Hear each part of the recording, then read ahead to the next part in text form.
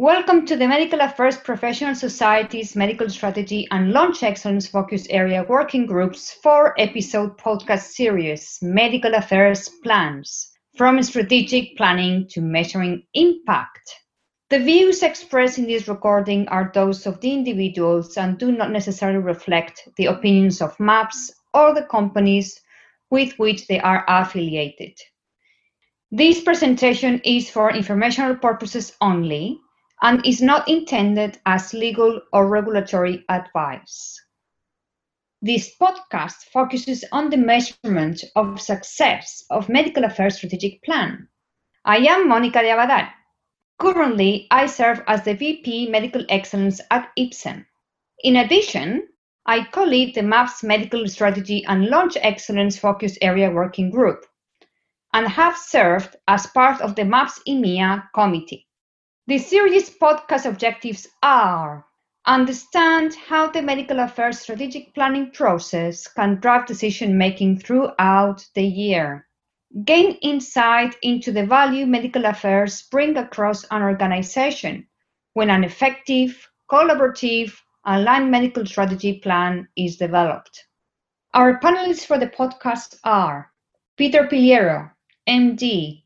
He serves as VP and Head, Medical Affairs Americas, GSK Consumer Healthcare. Aileen Sawyer, PhD. She is Vice President, Global Medical Affairs at uniQure. Anna Waltz, CEO of Medevote. Len Valentino, President and CEO, National Hemophilia Foundation. As we all know, understanding of the disease and the treatment landscape is the basis of strategic planning. In the previous episodes of the series, we began our discussion about the importance of the strategic components and cross-functional work of a medical strategic plan, when to start planning, and which kind of activities or tactics should we plan in order to achieve our scientific imperatives. Some more traditional and other more innovative, such as social media listening. The panel will now explain how, when, and why it is so important to measure the success of the medical strategic plans. So, we're talking about how we make an impact. And I think, we have to be able to measure the impact and, importantly, the uptake of what we're doing. So our strategies and then our tactics. So it's the old saying is, if you can't measure it, it's not done. So we have to be able to measure this. So we've got, a lot of the internal efforts that we talked about. And those are the straightforward things that, we've been doing for a long time. It's educational conferences and symposium publications and all that. And those you can count. But I like to say don't confuse activity with accomplishment. So just because you have 5 publications, it doesn't mean that they're necessarily impactful. So it's really looking at the impact of your publications or whatever activities you're doing. The conferences and congresses, again, you're looking at where they're held, what your audience is. We had an interesting example where we noticed that having a large symposium in a hematology conference, we had 500 attendees. 50% of them were industry. So that wasn't who we wanted. They weren't the people that, we don't need to educate our peers. We were trying to educate the physicians. So we changed our tactic for the next one and did it a little differently. So we had an invitation-only program. And I think that targets the audience that you're looking for. So you can change the types of things you're doing. And then I think the last thing, what we've been talking a lot about, is the digital. And I think we probably have covered that at this point. But start to pay attention to it. And I think if you don't have the internal capabilities, which I would guess nobody in here has internal capabilities to be able to do this, it's finding a partner that you can work with that has these capabilities and can bring this technology to you. Yeah. And, this is, as you're kind of walking through the conference, look at some of the solution providers out there. And I can't, I think Avik and I have met. There's so many interesting platforms that can aggregate your own internal data within your company. So whatever you're collecting from MedInfo, whenever you're collecting from Field Medical Insights, imagine if you're able to pull that all together and start to look for patterns, right? And you're starting to see what is actually happening. Because if things are living in silos, company, if your NFO insights are different from your pub plan insights that are different from your advisory board insights, then we just have a lot of information. But when you start to bring them together and you start to use tools that can help you kind of piece the story together, then you can start asking questions of the data and determining, is this something that we should do? So, again, Len started to bring this topic up about measuring impact. At the end of the day, your strategy is not going to be very valuable if you haven't achieved what you set out to do and have impact. So I think you shouldn't wait also till the end of the year to make this assessment. So these are just some questions that you can ask along the way to see if you need to course correct or not. So what has been the impact of our efforts thus far? What have our competitors done since we put together our plan? How has the market evolved, and therefore what do we need to potentially do differently than we set out to do at the beginning of the year?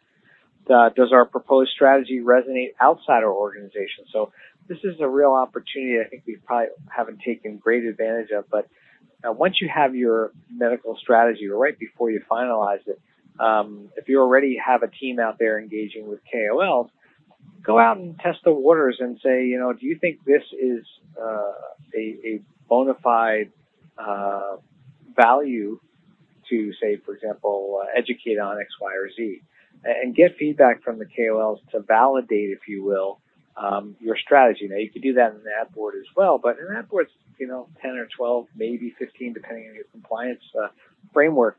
But you can be out there talking to 50 KOLs in a week's time, depending on your team size, and bring that information back to validate before you finalize.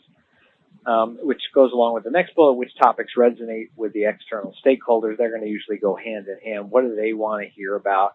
What's of interest to them in this area that you're pursuing? And so with that information, you could say, should we stay the course or should we shift gears? Do I have the right resources? Resources could be people. Maybe you need a bigger field team, or budget. You need more money for IIS, or you need to put some more efforts towards medical education grants. So you can do that. Do I have the right KOLs and DOLs? Hopefully, many of you are using some of the newer platforms available for KOL identification and KOL profiling. It's really come a long way. I think the way we identify KOLs now is way better than the older days of just kind of asking around or doing a little bit of Google searching. There's so much more out there that one can do.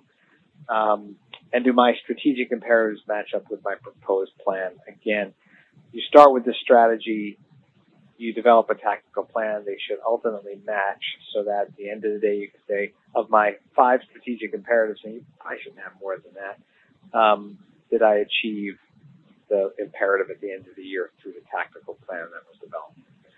And this is just a very simple slide, which goes along with constantly assessing your plan, which is, if you look at it on a regular basis, you can say, are there things here that I could stop? We've achieved this imperative already, or this imperative is no longer important, let's stop. Are there new things you need to do based on how the market is evolving? And the last part is, what do you continue because you haven't yet gotten to the end point of what you were trying to do with your strategy? And which one do you think is the hardest? Stop, right? Sometimes you just don't want to stop. It feels good to keep going, but maybe you don't need to. But yeah, that's so important to make that determination. We talk a lot about stopping a development program at the right time so you're not investing a lot of resources. But on medical affairs, again, our tactics can cost a fair amount of money as well. So if you see a message or an educational topic not getting traction, you may, again, need to course correct and put some money towards a different way of doing that. Or if you feel like you've now determined that you've achieved the educational disease awareness that you were trying to do, you may be able to pull back a little bit on your resources. Yeah. So quick question for you guys, and actually I would like our panel to answer it. And Pete, since you have the mic, you're going first. How frequently are you referring back to your plan? So I'd say this is one of the areas that I've seen change a lot over the last few years in particular. We used to do the plan and maybe look at it one more time if we're lucky and then redo it the next year. as we've tried to do a better job at communicating the value of medical and develop the right KPIs and sometimes having a dashboard associated with that, it really behooves you to look at it on a regular basis. So what we're trying to do now is at least quarterly at our medical sub-teams having a relook and reassessing and doing a stop, start, continue type approach there. So in a previous organization, again, with a portfolio approach, we would actually do this on a monthly basis. We would look at what we were doing compared to the plan, where the deviations were, and then being able to assess, was this resonating, was it not resonating, were we getting the desired outcome? I think probably quarterly is about right, especially if you're in a smaller organization. But I think if you have multiple products, all in different phases of development, especially if some are commercialized, you may need to do it more frequently. I would say quarterly is probably about right for sort of a bit of a check-in for, how are we doing? Are these tactics still making sense? Or, do we need to react to anything? Is there anything emerging? Because as I said earlier, this really is a living document. And so it might end up being around sort of at least quarterly. Sometimes it's more frequently than that, depending on how quickly things are evolving. And then once a year, really doing a deep dive overhaul to say, okay, this is as far as we made it in this year. These are things we achieved, we didn't. What are we going to focus on next year?